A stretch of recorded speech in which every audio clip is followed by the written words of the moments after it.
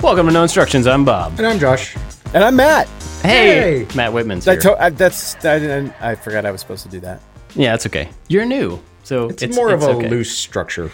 Yeah, it really is.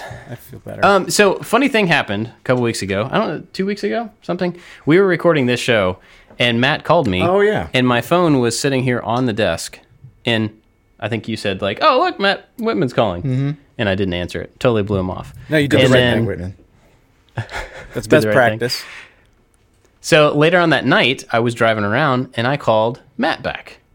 And the phone answers and I hear him giving the wrap up to his podcast. And then he goes, "Oh, yeah, my friend Bob Claggett's calling. I'm going to go get that right now." So just oddly enough, we both ended up on each other's podcast. So today, on the same day, just to like actually get the schedule correct, get together and hang out. So that's what we're going to do. For anybody that doesn't know, Matt, give us the spiel as to who you are, what you do. We talk about you actually fairly often on here. Yeah, we do. So people should know, but give us the spiel. That's mortifying. Cool. I'm Matt Whitman, and I'm from the West, where I like to do mountainy things, and I like the history of ideas, particularly religious ideas. And so I do a thing called the 10-Minute Bible Hour on YouTube, where I talk about the history of theology and religion and the Bible, and try to do it from a fun educational perspective so that people who don't think all the same things I think could still enjoy hanging around. And then I do a daily podcast on the book of Matthew right now that is cleverly also called the 10-Minute Bible Hour. It's a 10-Minute Bible Hour podcast, and it's more like actually 10 minutes-ish. And so it's just a weekday morning thing, and we just try to have fun and keep it loose and process through the text without my dumb biases screwing the whole thing up or without me telling you what to do. So that's pretty much it. We lost a little audio. It's going to be a little sketchy because we're all like doing remote stuff. So if there's weird But gaps, I think they will hear him fine. they will. But if I act weird or you act weird Go. because we can't hear each other. Right on. It's because we don't know what he said. Yeah. But we heard the end of that. So good. Okay. I thoroughly enjoy, and I've told you this, so I'm not telling you this, I'm telling everybody listening. I thoroughly enjoy the 10-Minute Bible Hour podcast. I listen to it. I was really behind. I didn't start until you were probably 70, 80 episodes in. Ooh. And then through my time running, I caught up very quickly. And so Running now will it's do that. something I look forward to. Yeah. It's a lot of you're moving time. faster Like than nothing to normal do but moving. listen. Yeah. So. Oh, yeah. I'm going to one-up you real quick. Okay, go for it. I've been a 10-Minute Bible Hour podcast patron from the first day. Well, I think I've been a patron from the first day, too. Not from the podcast. Yeah, actually. Oh, were you? Oh, you knocked over my now you're reindeer. reindeer Speaking of fellow. reindeer, real quick, Matt does not have a set to build because I didn't tell him to get a set to build. But today Josh, this guy, we're both working on the Elf Clubhouse set from Lego. I got us a little Christmas set. It's Yeah, adorable. it's seasonally It really appropriate. Yeah, I love it. So, I love Christmas stuff. It's just Yeah. magical. And every year you get at least a month of magical folklore kind of stuff from our shared heritage, and it's just fun and delightful. And I lean into it. And I already got Christmas lights up. We haven't even Thanksgiving'd yet. I went and bought 2 of those deer. You know, the light up deer? And oh yeah, yeah, I'm concerned. I think some of the neighborhood kids are repositioning my deer. I admittedly was one of those neighborhood kids. How can you not? Have you seen the poses of the 2 deer? Man. It just begs for repositioning. I'm It does. super disappointed, though. Also Yep. awesome. I'd like to punch/high five those kids. Yep. And that's why I don't get them, because I'm inviting that, and I can't be like, you dang kids. I would have done that too. Yeah. Did you think about pulling out one of the bulbs? In fact, I'm going to do that right now that you mention it. We used to go around. I would get the deer in position, and my friend would go and pull like a single bulb on a strand, but not all the way out. Just so it would break contact and a whole strand would go out. Right. Because we were just mean butthole kids with nothing else better to do. Well, that's not what we got together to talk about, oddly enough. So Matt and I were talking on the phone the other night, and he wanted to talk about The Mandalorian. Yes, I did. And what? I like to talk about The Mandalorian. You know, it's what this that is. show on Disney Plus about a man named and his DeLorean. It's I don't about know a guy if we're with talking a about the car. same show. Like, I like Yeah. that show, too. We could talk about that one. Yeah, let's talk about that one instead. No, so we're going to talk about The Mandalorian. And Matt just said he wanted to talk about it, so I'm going to let him take over and start the conversation. Welcome to the podcast. Please lead the podcast. Yes. Okay, well, you guys are working on something, so I'd like to make myself useful. I'm not building any elf playset. So what else am I doing other than hosting a podcast? It's going to be great. Yeah. Okay, but let me get this figured out first. Now, Robert, I know that you are full on locked in on The Mandalorian. There's no way you're even an episode behind, correct? Correct. Because you have the soul of a champion and a fighter. And there's no way you would let a week go by with the internet knowing what's going on with that story. I mean, the internet will never be ahead of you on Star Wars. Is that a fair statement? That is a very fair statement, yes. Golly, I like you. So, like the one time that I've hung out in your neck of the woods, I remember I showed up there and you were like, we have some time to kill. What should we do? I know, let's go to an 80s toy store. And I was like, yep, that's correct. Oh, yeah, that's a really fun outing. Yeah. Let's go there and let's look at Ram Man for 15 minutes and make comments about all of our fond memories of Ram. Like, we thought about Ram Man for He-Man longer in those 15 minutes than the people who invented Ram Man thought about Ram Man. We're reading way too much into this stuff. But all of that is to say, that means that I know that you are reading deeply into The Mandalorian as well, but I think it's meant to be read into. Joshua, are you a Mandalorian viewer? Were you bluffing earlier? Joshua. I'm in trouble now, and I have to get on my game. I don't know your middle name, but if you tell it to me, I will abuse it. Thank you. Joshua Randall. I also love The Mandalorian. Okay. We have a thing here on Fridays where Anthony and I will work from home to give Bob time just to kind of hang out here, and we will do remote work because we all work on the internet. And my kids go to a homeschool group on Fridays. And so they all leave the house around 9. And as soon as that door closes, cozy up on the couch, and I crank up The Mandalorian. And I get to just excitedly watch it without a bunch of kids screaming and trying to interrupt and answering 1,000 questions. So as soon as they come home, dinner time, we sit down after dinner and like, okay, now we're going to watch The Mandalorian all together as a group. But in the meantime, I can like ask leading questions to my kids to try to prepare them for what's going on, because I already know what's going to happen by that time. So I feel like I'm doing them a service rather than removing my just in the moment excitement. So I love The Mandalorian. I love some Star Wars, and it comes out at 3 a.m. I think on Friday. I guess tonight. I'm not that diehard. Yeah, but I'll watch it in my jammies in the morning. Okay, all right. Now, so we're all friends. Anthony, on the other hand, who's on the other side of the computer, has not watched any of this season, but he's forfeited his right to not be spoiled. We've wanted to talk about it. So we're going to wreck it for him then. I mean, Yep. What can you do? Okay, so I think we got some ground rules set up. That is that we all enjoy this and appreciate it. We're going to have some opinions about it. But obviously there are people who are listening who have not watched the program. And maybe that's because they're like, I don't know. I don't like to watch. They're not into space stuff or whatever. And my recommendation to them would be, you're going to want to watch this, but also we are going to just start spoiling plot things right now. And I think if they cared, they'd already be watching. So I feel like that's the moral arrangement we've made with everyone who's listening. I think that's fair enough. I'm sure it'll be in the title, so it's not going to be a surprise. Okay, all right. Okay. You got to be delicate about these things. You know, I don't want to get Ian McShaned over giving stuff away, and then you got to go on the offensive and yell at the internet because you spoiled things. So, we turn off the internet when spoilers ahead. Just okay, on the outside chance that somebody is still in with us, even though they haven't watched it, give me your 30-second elevator pitch for what The Mandalorian is, Bob. The Mandalorian is a story about a bounty hunter who is also a zealot about his beliefs, and he gets thrust into a place where he has to choose doing the right thing over getting paid, and that sets him on a path of being chased down for doing the right thing. That was a really good elevator pitch. Josh. In space. Josh, elevator pitch. Mandalorian, go. The Mandalorian is a Star Wars Western with tangential characters to the property that you already know and love. That was... Wow. Bob, nothing personal.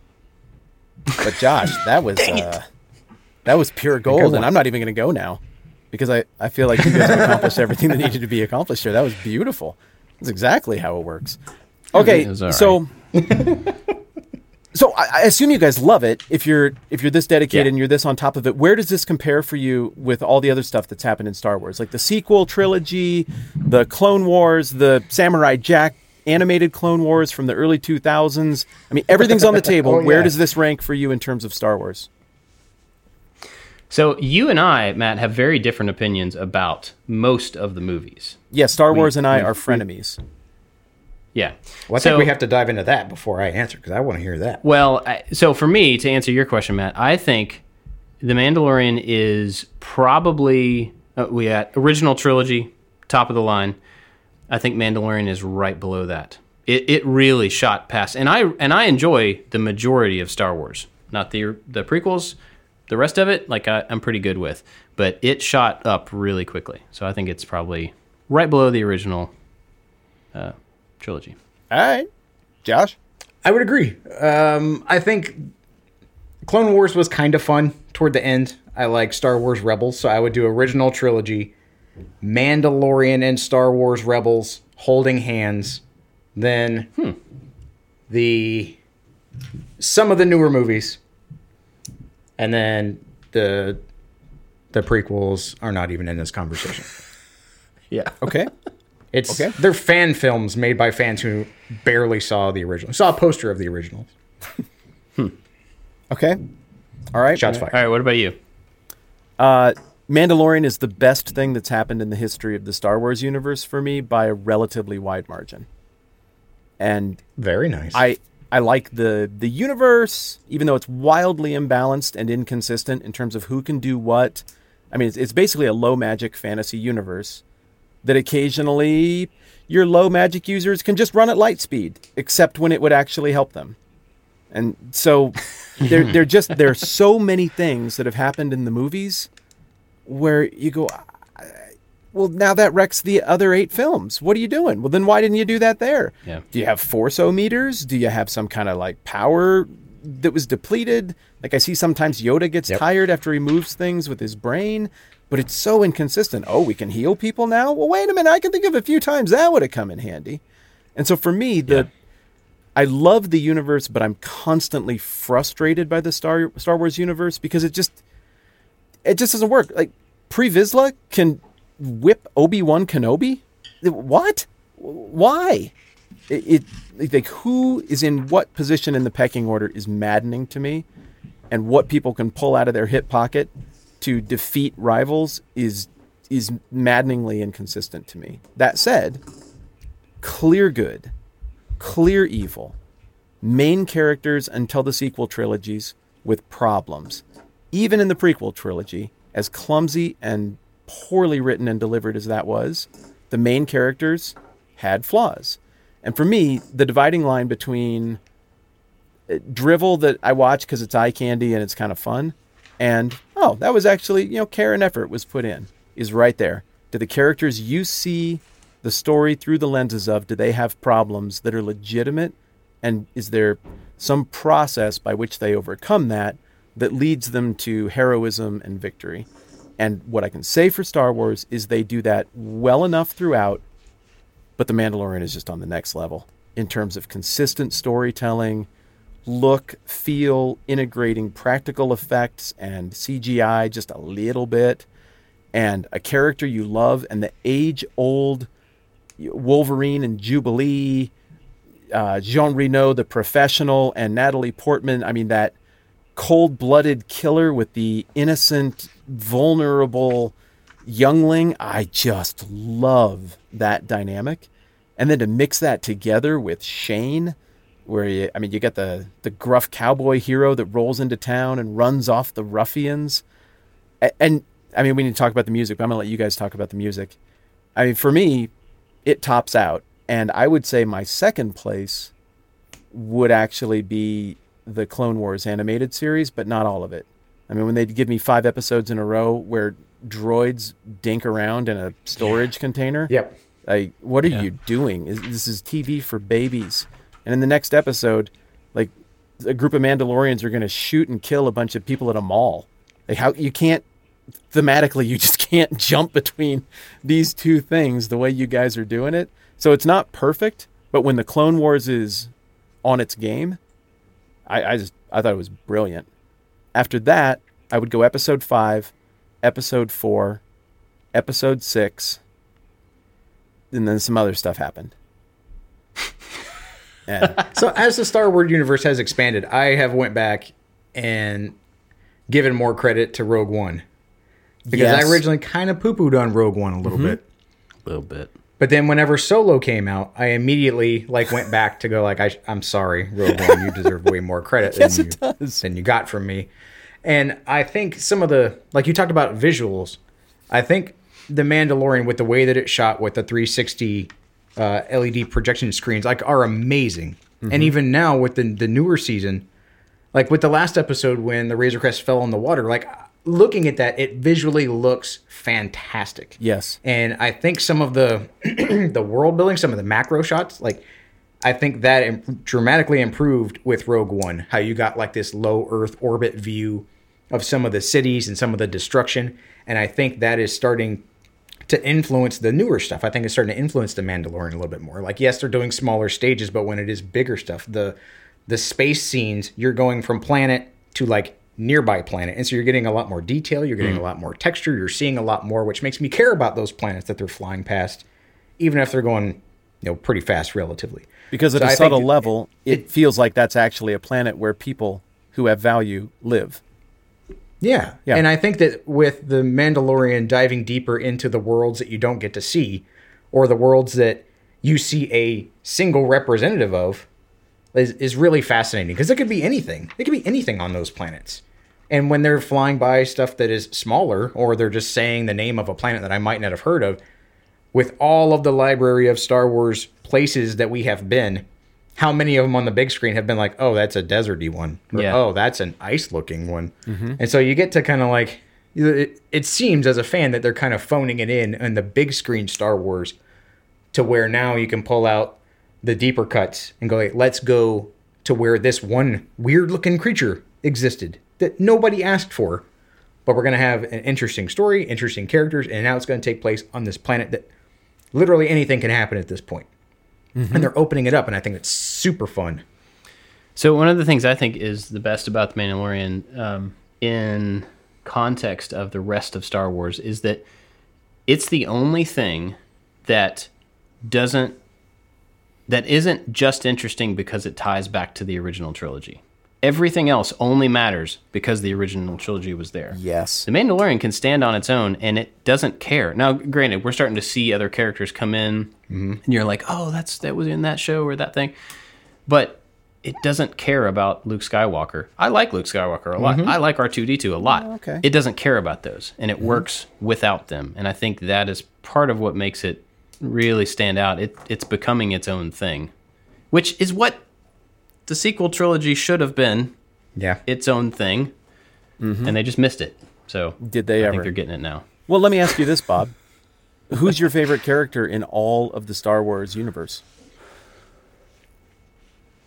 Oh man, Say Lobot. Just say Lobot, Just say Greedo. I don't know. Spaceship guy I'm in not the sure that canteen? I have those this is Matt's Lobot imitation. For anybody who's listening and not watching, Matt doesn't have a lot of hair, but he does have big headphones on, and he looks a little bit like Lobot. Not a little. I don't think I have a favorite character. Somebody's asked me that before, and I think I have a bunch of favorite characters for different reasons. So I don't think I can narrow it Okay, down. give me a couple. I mean, I do like Luke Skywalker. I like Return of the Jedi Luke Skywalker, where he fought through it, kind of owned it, was on his way to becoming something great. I like that one. I like R2-D2 a lot, and I like Han Solo. R2-D2 is the most important character tactically. If you go with a simulation overview theory, the outlook on the entire Star Wars universe, and you start moving pieces around, and you're like, what if this person wasn't here at that moment? R2-D2 is the hub of everything. Everything you love is crushed so many times over without our... So does he have a soul? I don't know. It kind of feels like he might have a soul. Well, the newer movies made it seem like if he did have a soul or some kind of battery source, that it started to fade. And that really got to me, because R2 is my favorite character out of the entire Star Wars universe. for a lot of those reasons. Like, he is dependable. He is there. He is low key, but he's there in a pinch, right? And you can hang the medals on Luke and you can hang the medal on Han, but I always imagine that there's somebody like on the inside panel of R2, somebody has spray painted little like dogfight stencils on the inside of him for like everything that he has done. Every time he saved everybody's life, there's like a little tick everybody. mark. Like they just like say a little thanks, like you're signing a yearbook on some kind of panel, and it just has the laundry list of important characters from the entire universe in there to when he saved the day. That's incredible because you have this know, whole universe of characters that look like you and me, kind of at least. And you guys are both telling me that your favorite or among your favorite characters is an upside down trash can. Like it doesn't look anything like there's nothing relatable about R2-D2 in terms of physical appearance.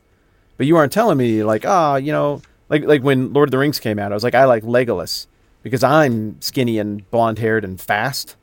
But I didn't think about characters when I first saw that stuff. I was like, well, who looks like me and athletes like me? Well, I like that guy. And then, I mean, he did the elephant stuff, and I was like, okay, well, I can't relate to him anymore. I can't do that. By the time that came out, I was relating more to Gimli. But the thing about this Star Wars deal is what both of you are saying you connect with in terms of R2-D2 is his soul, his heart, his reliability, his loyalty, his steadiness, his consistency, some of those Hobbit-like, underwhelming on the outside looking in character traits that then when you look a little closer, you're like, dang, yeah, there's one for the normal people. Right on, R2. That's cool, even though he's an upside-down trash can. Right. And I think even R2 being the upside down trash can, we're introduced to him in the timeline. Right? So in the prequels, like when you first meet R2-D2, he's a mechanic. He's one of a few mechanics that just was standing in the right place. Right. So I think in the Lord of the Rings analogy, like he's Aragorn's horse.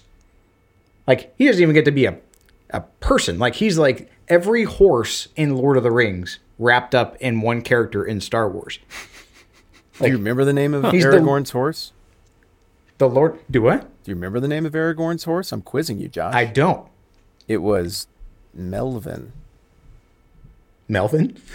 His name was Dave Dole. I just wanted to see if you'd roll with it.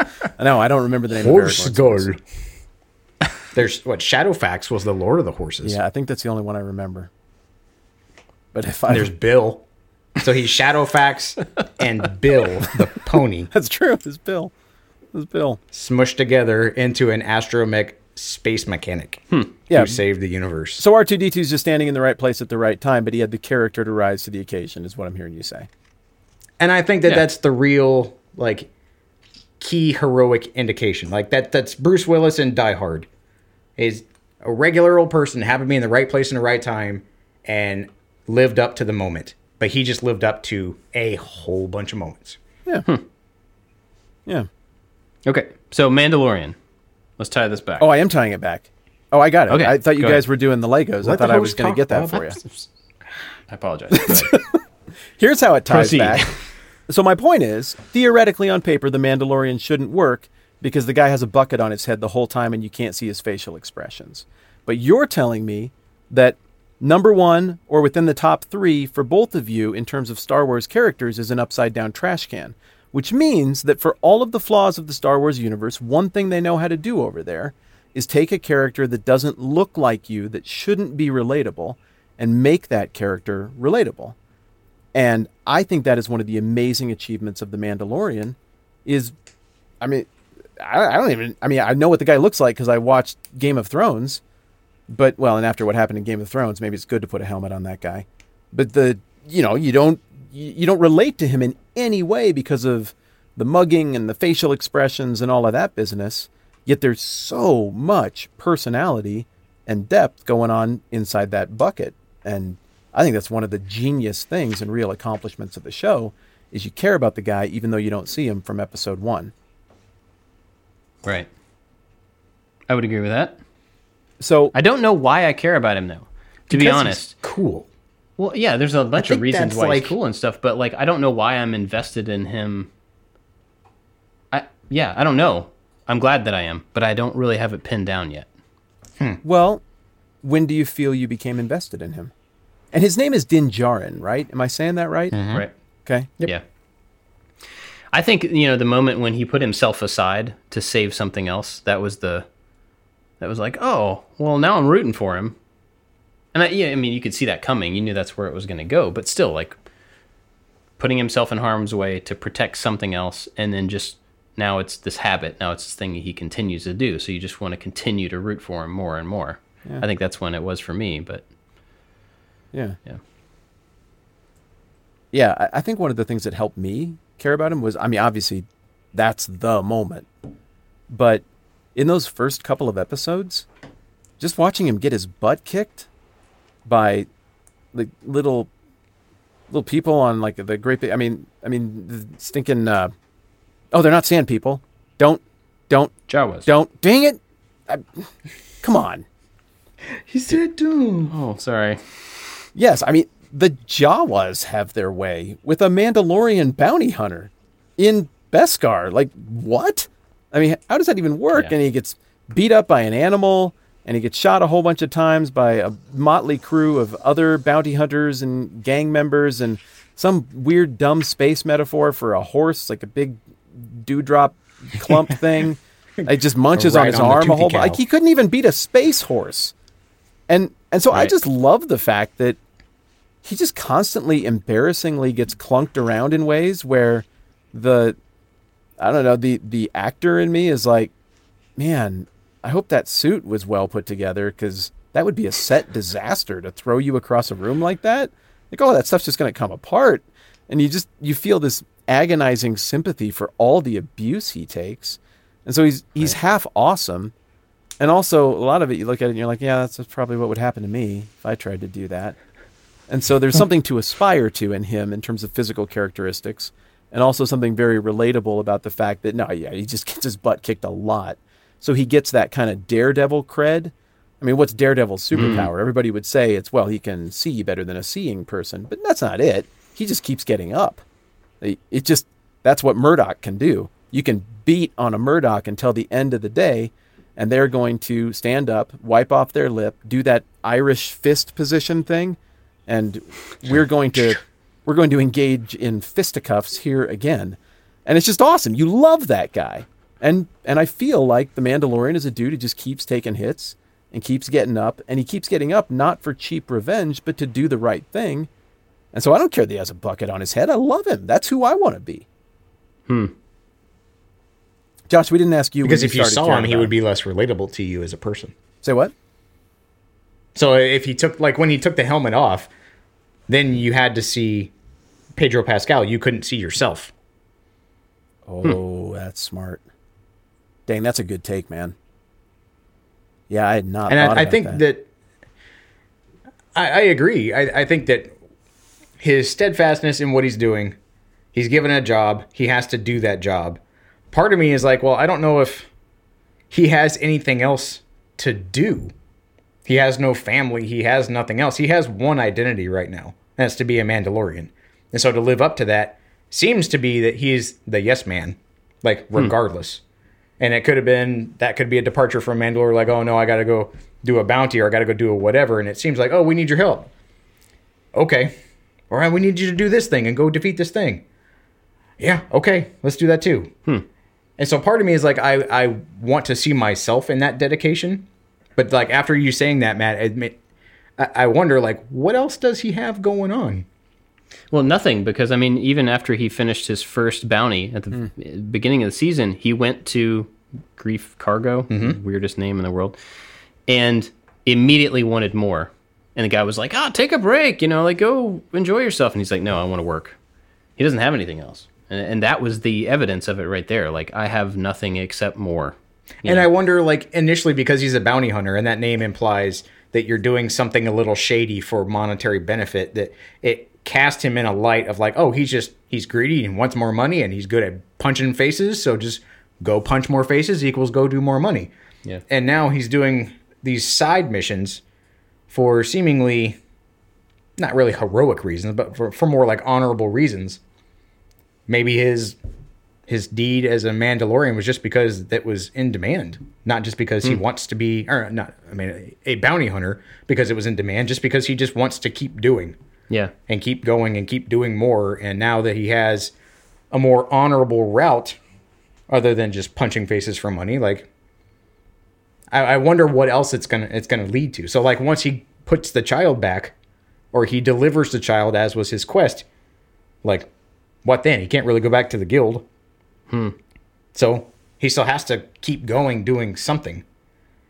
And I think diving into season 2, like I think we're probably going to, and some of the like paths that I'm sure inevitably are going to intertwine, like that could set that character up for many, many seasons just because of the nature of that character. Like, he has to be doing something for good, for profit, hopefully not for evil, but that could be a fun character arc. He's just going to go. Yeah, I agree with both of your overarching takes there. I disagree on his motivation when he goes back to Carl Weathers to figure out what to do next. Like, I think there he's so overcome with guilt. He's overcome with guilt because when he was left alone and put in the tornado shelter and the battle droids were coming to kill him, somebody came along and drew him out of it and didn't let him be killed and took him under their wing. And he's a man with a moral compass because of his relationship with his parents that he's old enough to remember. He saw them lay down their lives to spare their sons. I mean, what a formative event that is. And then along comes a Mandalorian who saves his life again, and instead of just like, this will consume resources, no thanks.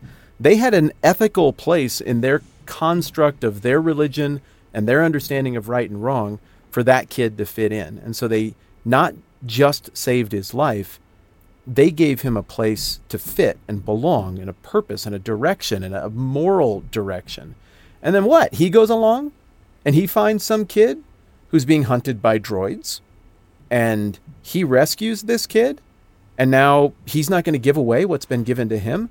I do this Bible thing that we talked about at the beginning, and lots of people have lots of opinions about the Bible, and I understand. It's a book that's been around for 2,000 years. A lot of weird crap gets done with it, and it's a big book. It's confusing. It's cool. But like, one of the central themes, whether you think there's a God involved in that document or not, is that Jesus' expectation in the New Testament is anything God has given you, you're supposed to give that away. You've been given forgiveness, you got to forgive other people. You've been given grace, you've been given patience, you got to give that away. And so I think what happened is a very profound moral moment where he just wants to get away from the utter feeling of hypocritical guilt that is racking his soul, because he did not give away that thing which was given to him, which was the most decisive, important gesture that anyone had ever given him in his whole life, and he withheld it from somebody in need. So give me somebody to shoot. No, I do not want to go to a Twilight bathhouse. I want to go kill some more people. I want to go far, far away from all of this. But he can't bring himself to leave the planet. And that's a moment I fell in love with him, was when he's sitting there in the Razor Crest, thinking it through. And of course I could be projecting here, but for me, I mean, when I watched that scene for the first time, I'm like, he can't not give away what he's been given. If he starts that ship and he leaves this planet, he is a villain, and he knows he's crossed over into villain because he wasn't willing to give away the thing that he was given when he was so in need. And then he looks down at the little ball thing. Yeah. Is iconic at this point, and he can't do it. And I cheered out loud. I mean, that's only like episode 2 or 3. I'm not that invested yet, and I cheered out loud in the room. And I do that thing that I do where I get emotional over a handful of very narrow ideas, but there's just things that give away what you've been given thing. It just triggered me, and I did the thing where I don't cry in front of my kids, but I do that. Like that little, I got this, I'm cool. And I was in love with the show from that minute forward. I mean, what a beautiful, motivating tension to move our character forward. I mean, what is so expensive for him to give away what he had been given, and dang it, he's going to do it anyway. And so he is threatening to become my new favorite Star Wars character of all time, just because of the first 3 episodes. And again, could be reading all of that wrong, but that's my take on what was going on there.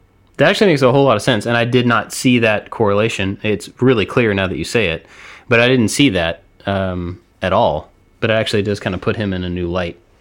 That that moment, because as soon as you started talking about that, I remember that moment of him looking at the control on his dashboard and being like, oh yeah, I see, that's when it hit him, and like that's when he realized what he should be doing versus what he was about to do. And and I think the child's cuteness kind of overshadowed that moment for him, because I think a lot of people were just so like, you can't abandon that adorable little puppy. Yeah. And it's like, that's not why he doesn't want a pet, even though he said he had enough pets in the last episode, which was fun. Yeah.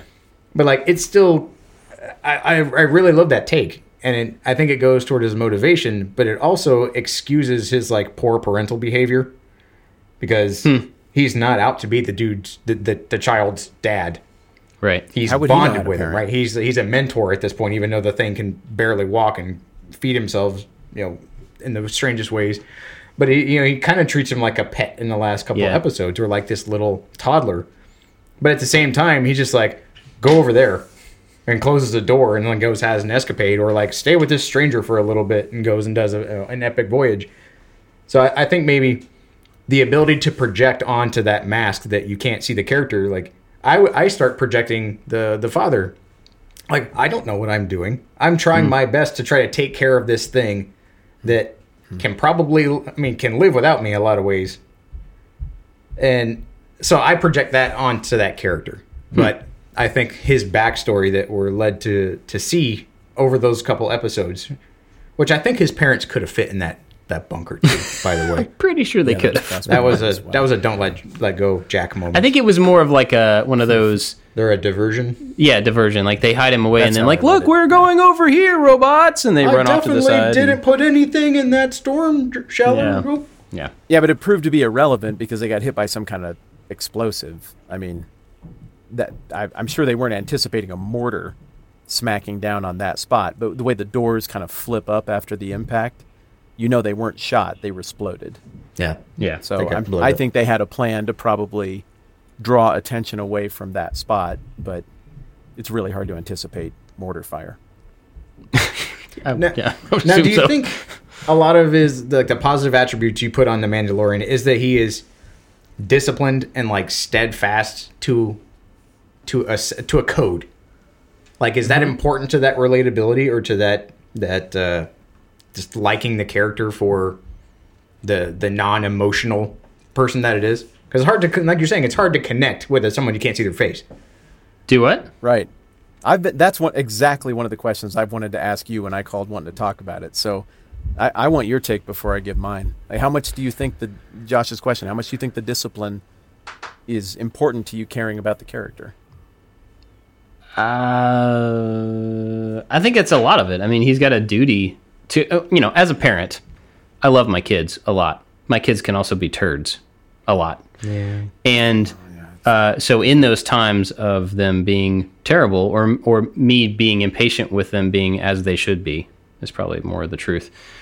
That's when the duty of being a father kicks in. That's when it's just like, well, I know what I should be doing, even though I'm looking at you and I'm angry, or I'm frustrated, or I'm irritated, or I'm tired, or I'm whatever the million excuses I could come up with. I have a duty to be these things for you, because that's what I signed up for. That's what I decided at the beginning. And so, good at it. Thank you. Like you were saying before, he's not a father, and he doesn't have those same things, but he does have I agreed to do this thing. And so I'm just going to figure it out as I go, but I'm going to stick to that. Because he's had a million chances to be like, I don't know, I tried, but I accidentally kicked the kid off the boat, and like, I don't know, what monster got him? I don't know. There's monsters everywhere. You gotta, cut me some I gave it a shot, but he doesn't do that. Like, he doesn't relent on that thing that he signed up for. And that is probably a big part of it for me. In those first couple of episodes, season 2, he lets his guard down because he wants so badly to believe that these squid people can take him to others of his kind. And in doing so, his boneheaded decision and inattentiveness, that is usually a strong suit, betrays him, but worse, it betrays the kid. And the kid ends up in the gaping maw of some giant lamprey monster that we don't get to fully see. And again, that was one of those moments where I didn't do the because the kid got kicked into the mouth of that monster. I did it because Dad went straight into the fires of hell to save his kid without a second's hesitation. And the reason that I had that emotional moment right there with 2 of my 3 kids inside each of my arms and the other one in front of me, all gasping in terror, was because I hope I would do it. I mean, I'd boast about it, casually over drinks. Like, yeah, would you take a bullet for your kid? Oh, yeah. But I don't know. Fear is a real thing. And so all of that violent conditioning, that Spartan conditioning that Din Djarin had gone through, to see him channel all of that violence and experience with hostility into, I don't care what this costs me in this moment. My sole responsibility is to protect that kid. I mean, it wasn't even a thought. It was beautiful. Right. What a moment. What an evolution of the character. So when he jumped in, my first thought was, I mean, the kid, the monster pulls him down and he just immediately goes straight in. And my first thought was, he's going to drown because that helmet shouldn't keep him alive. Like, he's giving himself up. Like, I don't know how this would work out story-wise, but, like, he's not in what he needs to go down there and kill a monster. Now, obviously, he was, and they have some special air tightness or whatever. But it wasn't just like, well, I'm in my spacesuit, so I'm going to go underwater and fight the thing. It was like, I don't have what I need to do this, but I'm going to do it anyway. That was my first thought. Yeah. Because I didn't think their helmets would seal and they should be able to breathe underwater in those helmets. And maybe they couldn't. I don't know. Does that work? It doesn't look like it. Yeah. Yeah. Yeah, and it's the second time that I can think of in the show where there's a moment of clear concession to death. And I don't know. I mean, okay, well, I can imagine on dry land what it looks like for him to go into the belly of the beast and emerge victorious, because I saw that in Season 2, Episode 1. I know that can work. We're led to believe that maybe Boba Fett did something similar. I think we get a preview of an explanation for how things may have worked out should Boba Fett have survived the Sarlacc pit in Episode 3, based on what we saw Din Djarin do. So we've seen that, but it never felt like when he was holding the bantha and trying to get the crate dragon to devour him, like he was laying down his life. It's a plan. He's got this one. Right. But when he was facing the egg, mud, horned monster rhino thing, stuck the knife out. Yeah, and it's just this. Yeah. It's this. This is the last ditch. This is my last stand. I will die with a weapon in my hand. That's all it was. Like, it's over. I'm dead. The kid's dead. I gave everything I could. There's nothing else I can do. But I will not go down without the last option I have to do what I'm here for. And he's not even in dad love with the kid yet at that point. And to me, you're right, Bob. I had the same reaction. To me, it looked like I will die, but maybe there's the slightest chance. I don't know. This is dark to think about. But if my kid were in a situation where it is unfathomable that both of us come out of whatever they got into, and pretty much unfathomable that either of us would come out, I think I still go in. Yeah. I just love them so much. And what would the rest of life look like for me if I didn't? Yeah. I mean, I lost a brother. There's nothing I could do about what happened to him. Nothing. And still, where does my brain go? I mean, we haven't talked about this, but you can guess where my brain goes. Like, one more phone call. Like, if I just checked in the morning of the accident, like, maybe that sets things back 2 minutes or even 5 seconds. 5 seconds would have solved that. And on something that there's no guilt to be had. I mean, stuff happens. Accidents happen. It's sad and I miss him, but accidents happen. Still, you take those counterfactual hypotheticals with you through all of life. How much more so would you do that if you truly loved somebody who was your charge, yours to care for, and in that moment, you froze, you did nothing. And so, it was another weepy moment for me, dude, and I will dial back the emotion on how much this has brought out of me, like from a 9 out of 10, where it's been for the last 10 minutes here, to like a 5, just for the sake of us enjoying our conversation. We're sorry about that. I got a little into it. No, I think that's awesome. We've cried on this show before. Oh yeah, totally. It's easy to forget those moments because they pass by so quickly in the show, right? Like you see that happen and you're like, oh man, and then look, more Mandalorians. Oh neat, there's more. Oh cool, lasers. Yeah, to not like focus on those is super easy because it does keep moving. I have noticed every time that I've gone back to watch each episode of this season so far, I've watched it in the shop by myself, and like when I've been doing something else. So it's kind of on the background, but then I already like mentally can hear the points where I need to kind of like stop. This is the part that I need to fix on again because I saw it the first time. This is the part that matters. And that going underwater was one of those parts that mattered. And so, I mean, I think in the moment you can easily pass over theirs and, you know, kind of not process them fully. But if you go back and watch that stuff by yourself, I think you fix in on some of it. Well, that moment for me, jumping in. So, excuse me. So I was an underwater survival instructor. The dunker training that Destin did, like I did that. Yeah. And there was this rule that we had that, so I would be underwater for about 2.5 to 3 minutes at a time, holding my breath with students in front of me. And we had a thing that you would never leave a student. Because if you left, they have no one down there to save, like legitimately save them. You're training them to save themselves. That's the whole point. And so the part of that scene that really got me is not the id kicking in when he just jumps in the water without looking around, just like boom, reacts.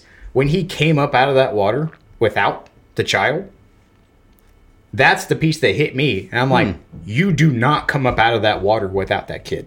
And I think in the Star Wars-y superhero like experience that people have consuming, it's like, oh well, he's eaten, like, oh no, like there's no way that Baby Yoda's gonna be eaten by some monster on some shrimp boat with some squid face, like come on.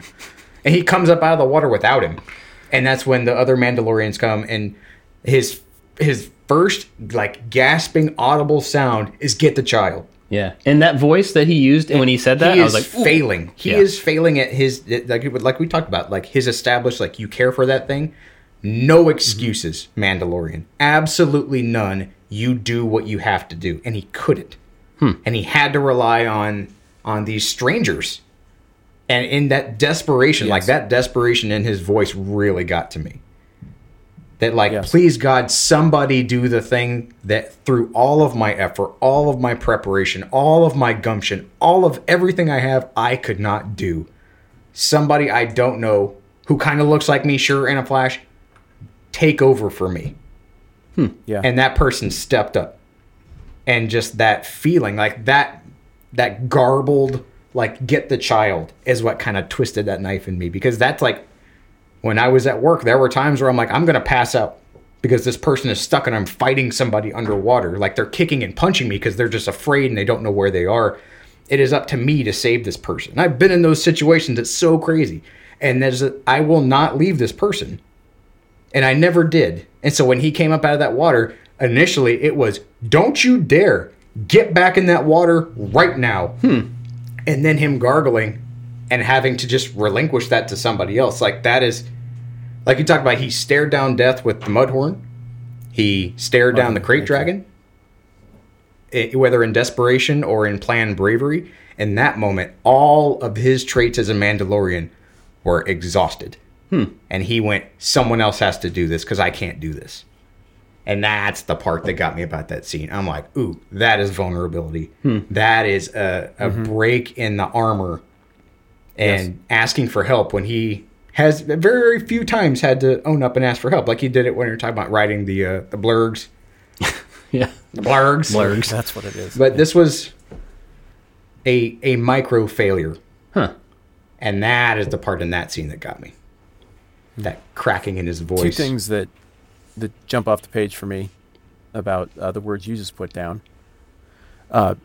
One, I like the fact that if he had to be bailed out by outsiders, that he got bailed out by extended family. Adopted, extended family. Because what's going on in the exchange there? He is the adopted, extended family dad of that kid. And so you could argue, like, well, if Baby Yoda, if the child gets saved by Din Djarin there, it's kind of ex machina, it's kind of a contrivance. You'd like to see the hero learn to save themselves a little bit, but they're adopted family. And so then the people who show up, I mean, it's like third cousins of an adopted family. So at first, I felt like, oh, look, it's the Eagles. And then I thought about it more, and I was like, no, it's not, because they're there because of a relationship that matters and a code of connectedness that, though frayed and thin, was still very present with the, I think of that as being the Night Owls group from Rebels and Clone Wars, but it had a dude in it, so I don't know if it's a modified group of that, because I think the Night Owls were all female warriors, but whatever. Yeah. But no, it's not a contrivance. They're not the Eagles. It's not a failure in the writing. It makes perfect sense that they would be there, and that it's just another level deep of extended family. So it's almost like, in that moment, the child who has been adopted is no longer just adopted by an individual, but now is adopted by the adopted family of his adopter.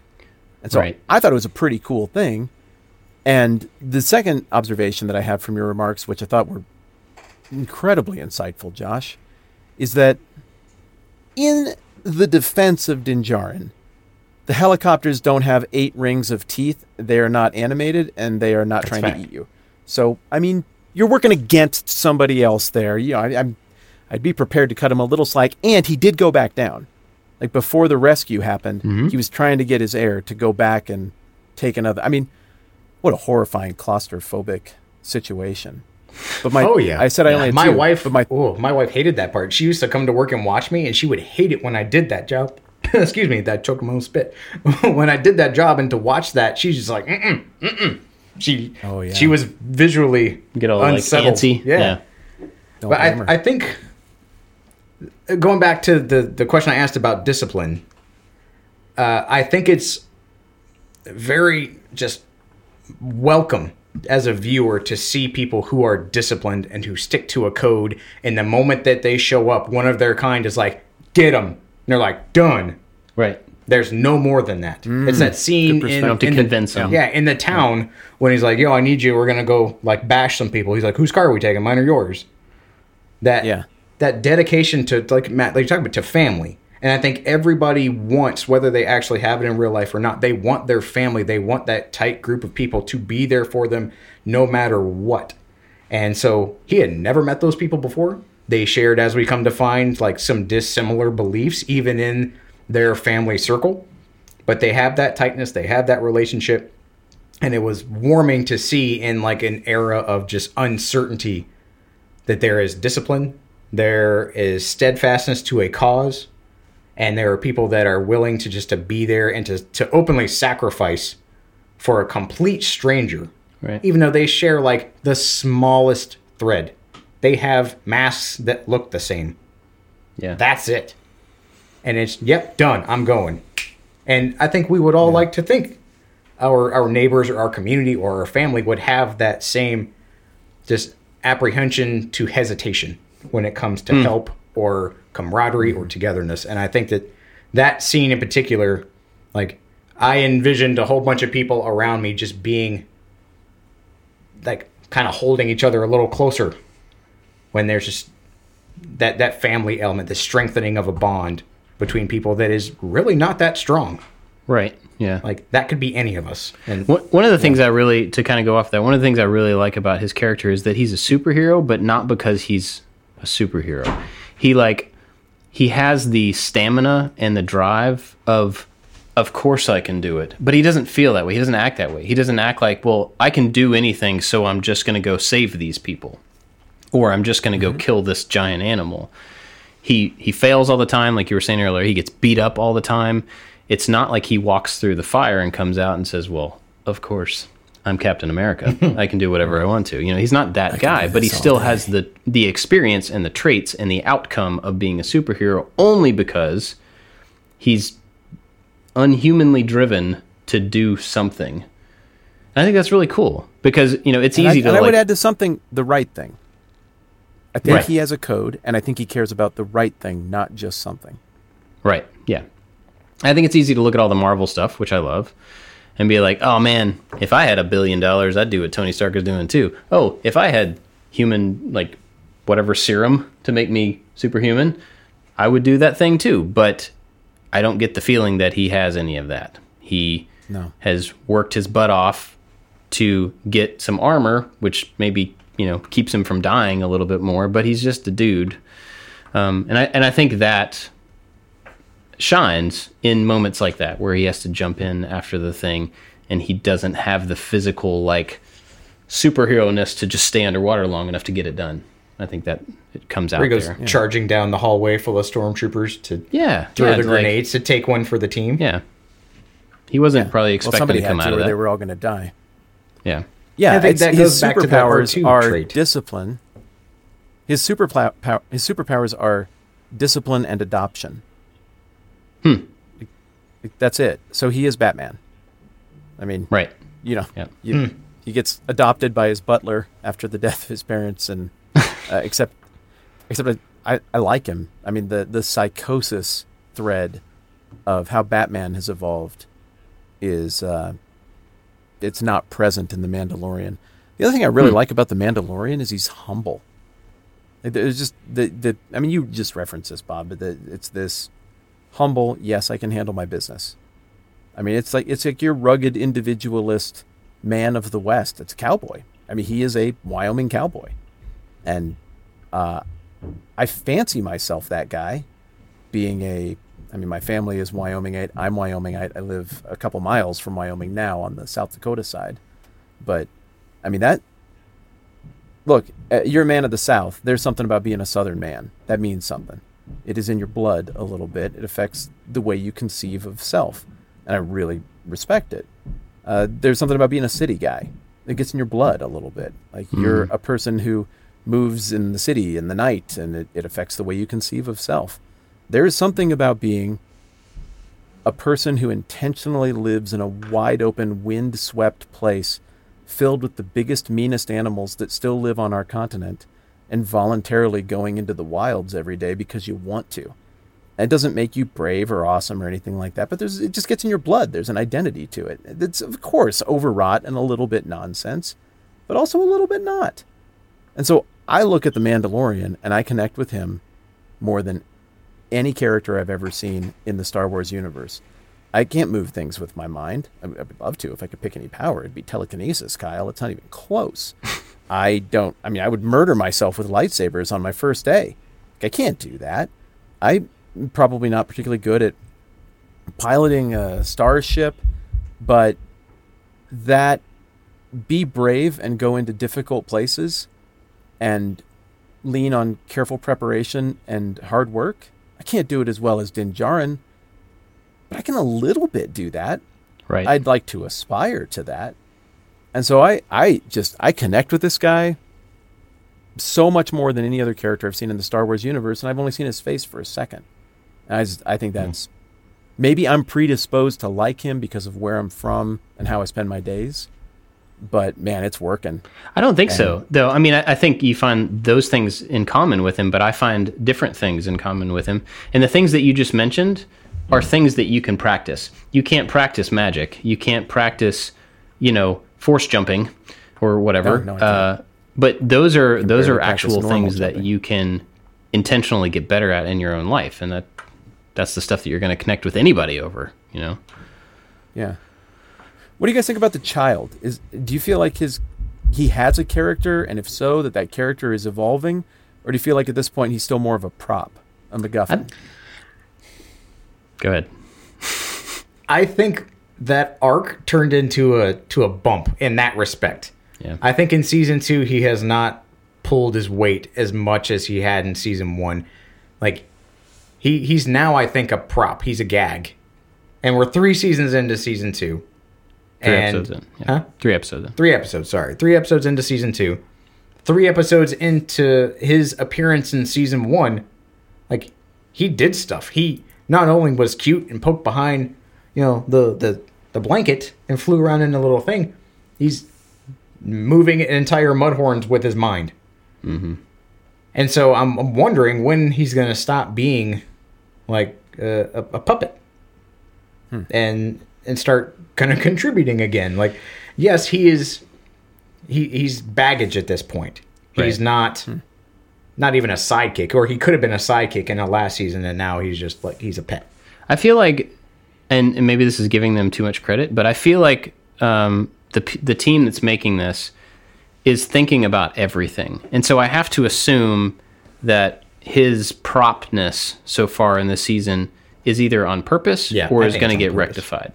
Because I do think like he should be doing more, but they may be holding him back for a reason, and I don't know what that reason is. I'm not that person to figure that thing out. But I also think that they're expanding the character list so quickly, which I enjoy from a fan perspective, but makes it harder and harder for him to be important as more than a piece of luggage. Baby Yoda? Yeah. Oh, okay. Because like he's the purpose of Din going out and meeting these other people and moving along, but if we just continue to focus on the two of them and Baby Yoda wiggling his hand and saving Din every once in a while and whatever, then you don't get the stories of Bo-Katan coming in and saving everybody, or Ahsoka coming in and saving whatever she ends up saving. Oh, we got to get to that. Yeah. So I think he's a prop, but I think it's on purpose. Okay. Right now. I would like to think we can still be friends after I vigorously disagree with both of you. Okay. Tension! I think they made Baby Yoda... I mean, any more of him being a player in Season 1 would have been too much. Then he's the Eagles. Like, oh, well, you should just use your power now. It's like in bad Marvel X-Men universe movies where it's like, I'm so afraid. Oh, now I watched that friend get murdered, and now that one. If you murder one more, I'm gonna manifest my mutant abilities and save everybody. And you murdered him. Now I'm mad. Fire from the eyes, death raining. You should have done that before all your friends got killed, you idiot. If I'm related to those three people, I am super mad about that.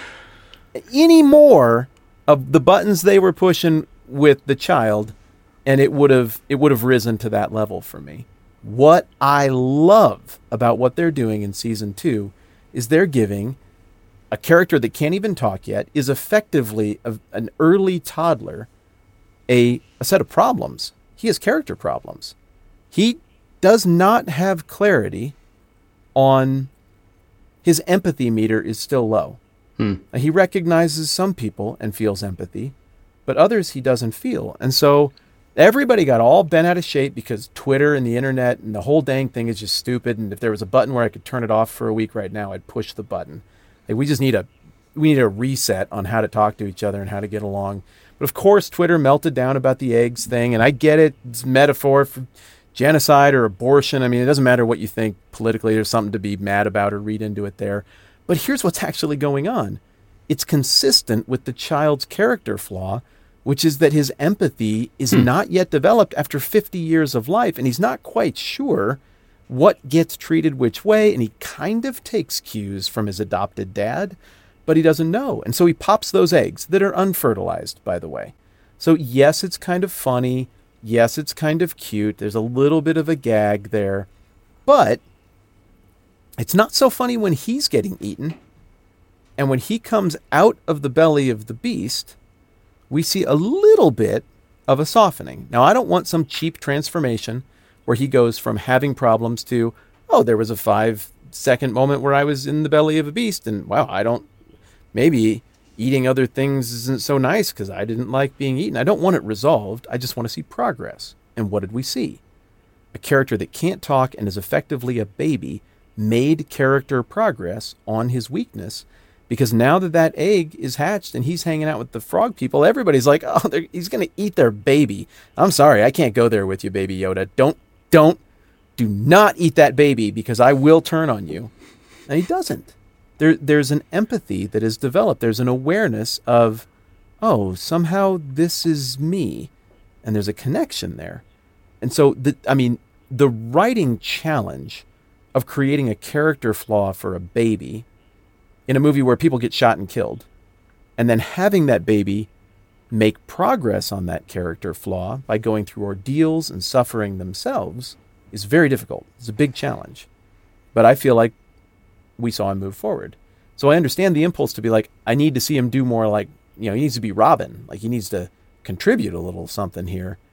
But I feel like before he's ready to do that and point the weapon of his mind at anything else, he needs to get his crap together about where you point that weapon and some set of values or sense of morality about how the world works and who other people are and what constitutes another person. And he's made progress on that. So I actually find him to be a more likable, less horrifying character because of what he's gone through. And I'm liking his progress. And I think you're right, Josh. Well, I think you're both right that we're going to see more of that, the child getting into the action as we move along. But he had a problem that needed to be overcome, or at least made progress on, before you could have him wade out into some kind of pitched battle, or he was going to screw things up. You may now disagree. By that logic, he shouldn't be randomly eating things. Well, I don't know. I mean, got to make some kind of progress. So I didn't look at that quite the same. I mean, I thought about, I guess, in a similar way, but from when he was eating the eggs, I looked at it as he could be eating fruit. From his perspective, there's no difference between an orange and that floating orange that's in the Kool-Aid tank. You know what I mean? Like, sure. And then when he ended up with the little frog monster swimming around in the bowl, he was like, "Oh, look, that's like a little me. That's like a thing that's different than fruit." And so, I guess it's a similar, a recognizing two different things, but I didn't quite get the same, empathy towards it based on his own experience, because as soon as he got kicked out over the monster, his egg shut. And then he didn't see anything except for noise and blasters and water until the thing was ripped open when he was out. So I didn't quite make that same thing. But still, progress forward in what he defines as life, I guess. He seems to have changed. He seems like a less flat character after the episode.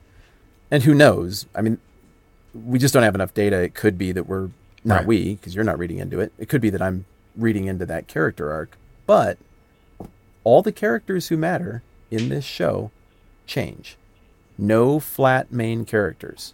They all have an issue, and they all grow and evolve. It's very hard to make a baby evolve, and it might be a little bit of a contrived thing to evolve on, but you'll very quickly not relate to Baby Yoda if Baby Yoda is just whatever Baby Yoda is and doesn't need to change, because look at those eyes. Like, I, as crazy as this sounds, I need the baby to have problems. Right. And I need the baby to grow and learn things and improve on those weaknesses. And I think I saw that. Years old Maybe right I didn't. Now. So that progression would be theoretically a lot slower than what we would expect. Yoda years versus like dog years versus human years. Well, okay, I don't want to rush this, but we are over an hour, and you mentioned Ahsoka, or I mentioned Ahsoka, and you said you want to talk about it. Let's jump to that. Okay, let me ask you this question for both of you. Okay. Josh first. Do you like Ahsoka Tano? How much do you care about her? I care about Ahsoka a lot. I think Ahsoka is an amazing character. I think I haven't finished Rebels, so apparently there is one key component of her character that I need to put into this puzzle. So, say 5 episodes before the end of Rebels, I very much like Ahsoka's character. I think the discipline, she has a path, she has agency, like all those things I really love about that character. The potholes that greater Jedi have fallen in, she has not. I really respect that. So from what I have in the canon so far, I think Ahsoka is a great character. Cool. Bob? I think she's a good character. I'm not in love with, I think she's fine. She's a variation on the Jedi thing, and I think that's what I like about it. The fact that she has the Force power and chose not to be the zealot, which they're like, their main goal is to be a knight.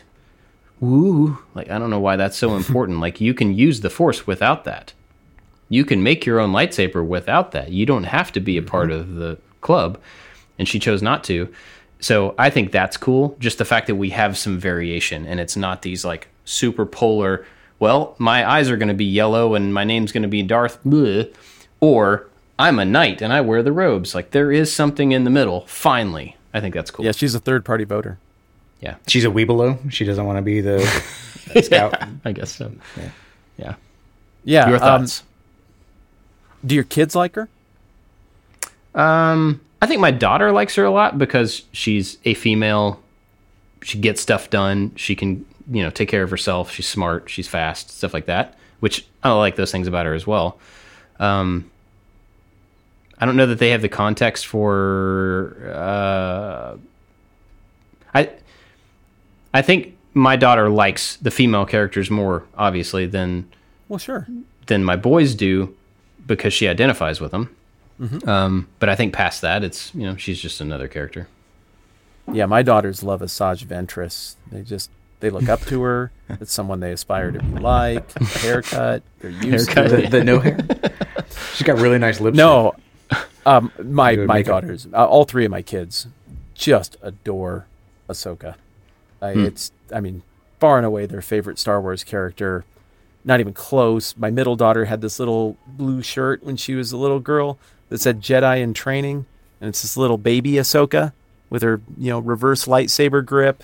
And it's, I miss that shirt. They get old. And I love them now. Every day is the new best day I've ever had with them, but I miss Jedi in training time. That was wonderful. And we were in Yellowstone. We live right next to Yellowstone, so we run over there all the time, several times a year. Just go over and hang out and go to the obscure places. But this time we were at Old Faithful. We were eating at the restaurant there across the way, waiting for Old Faithful to fire up. And there's a dude in there, and he has a typical green tattoo on his arm of a nondescript Mandalorian. You just couldn't tell you for sure who it is.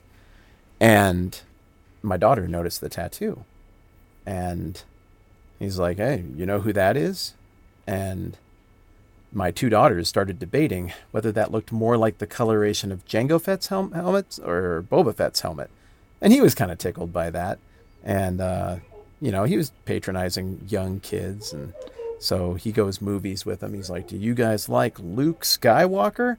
And that was invitation enough for my kids to go into every obscure bounty hunter. And, Bosk is an interesting character. And I think, oh wow, kids, you're doing well. You're bringing up the names of Star Wars characters a guy with a Boba Fett tattoo hasn't heard of. I love you. I'm proud of you. This is a big moment. But Ahsoka, she's the queen of Star Wars for them, and I love her too. A little bit Mary Sue-ish at times, but like Josh was saying, she's just good, consistently good, and her fighting style is cool. And I don't know if I've told you guys about the thing that I have, because I have daughters, with the little girls in the dangerous situation, but they're brave and they move fast and they demonstrate courage against these giant imposing figures that want to hurt them and others, and they stick up for people in need. I just bawl. I don't know. I don't cry that much. I do the thing from time to time, but I bawl when that scenario happens in a show.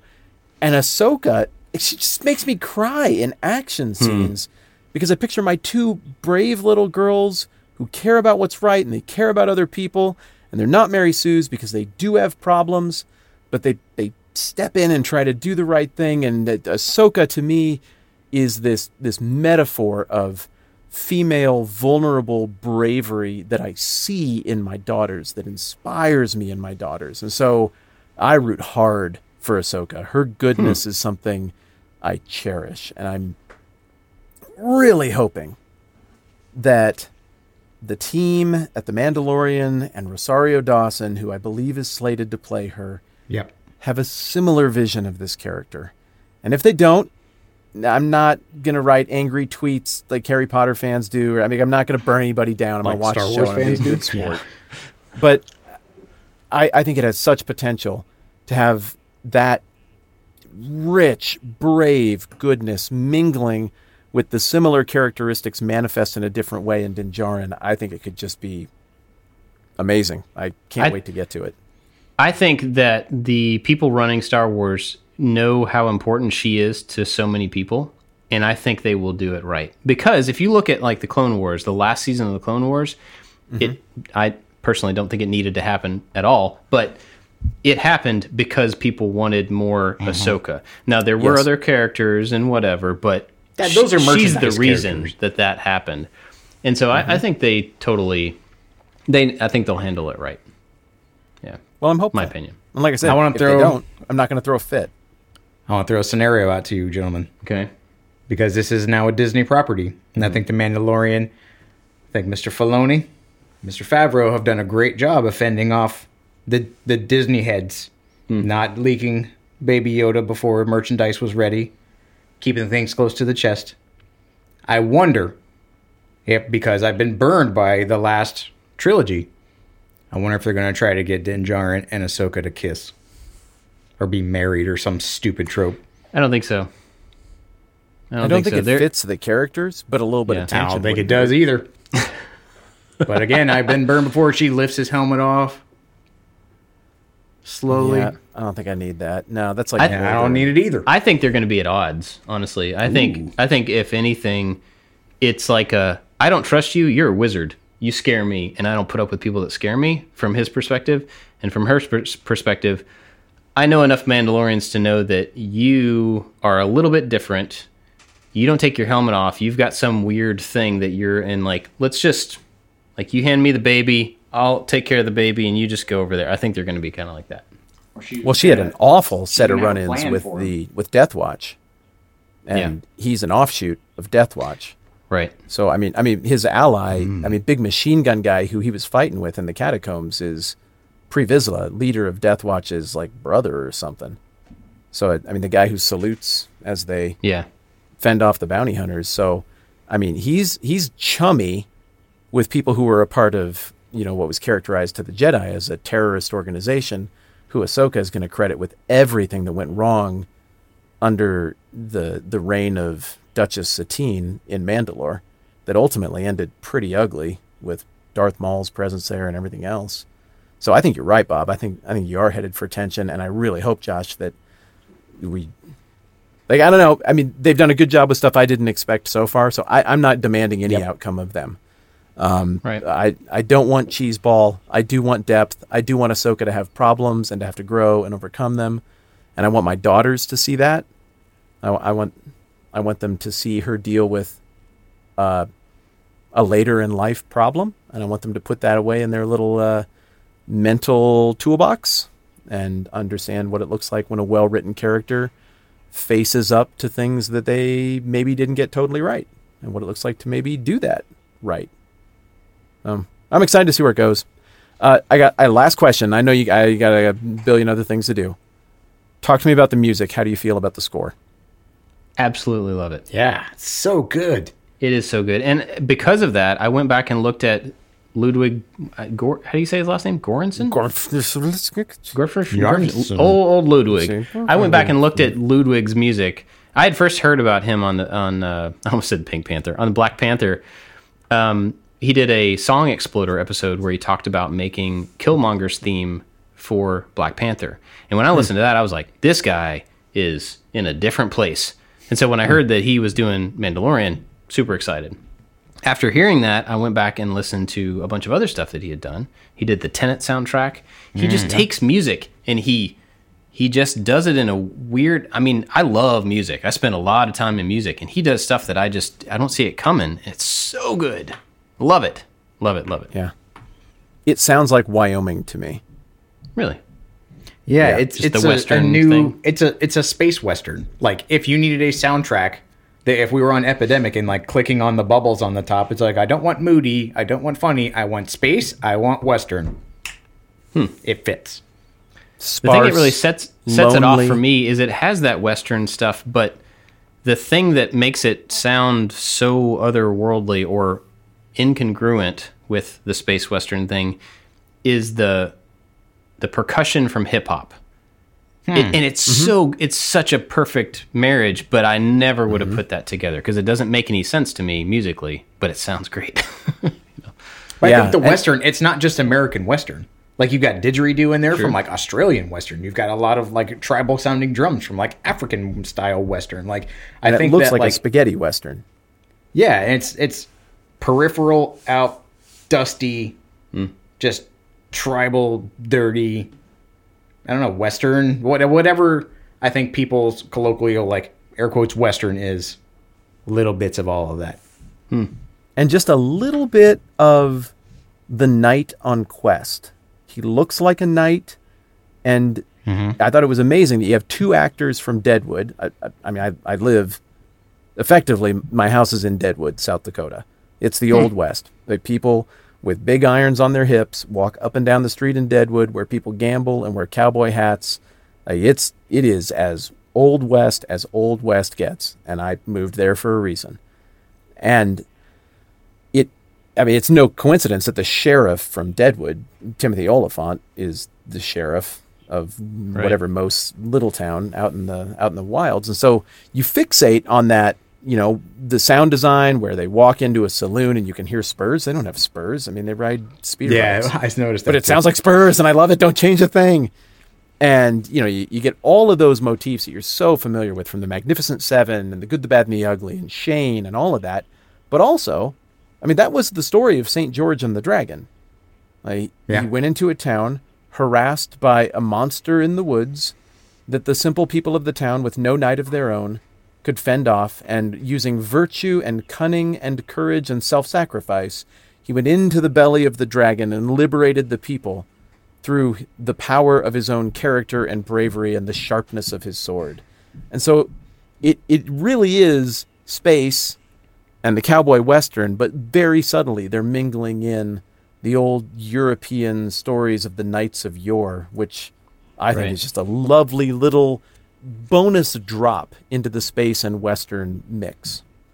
Yeah, I think there's been a few, I can't think of them offhand, but I think there's been a few different very obvious parallels to that, I don't want to say era of storytelling, but mythos, right? There's been some very clear, that's way back in the whatever, and I don't have a good example. So when he went to the little shrimping town where he was going to hide out, he went to the prairie community with the humble farmers, and they're being tortured by the horde, right? And so he goes out and he saves the day. Yeah, it's good. Thanks for gaming this out, guys.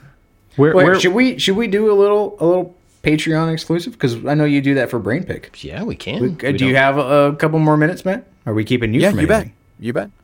Okay, so how about we say bye now? Okay. And then we take another. We talked about pros and cons, because a lot of the pros and cons we get are from our Maker Alliance. Yes. They're not exclusive for Maker Alliance. So next week or so, we talked about putting it out on Twitter so we can get some pros and cons topics from everybody who is on Twitter, apparently. But from more people. Yeah. But I think a little short after show with some quick, so we can get to know Matt a little bit more in our context. Yes. And Matt, we're about halfway through the season. Episode 4 is tomorrow, whatever, the 4th of this season. You want to do this again after the season's over?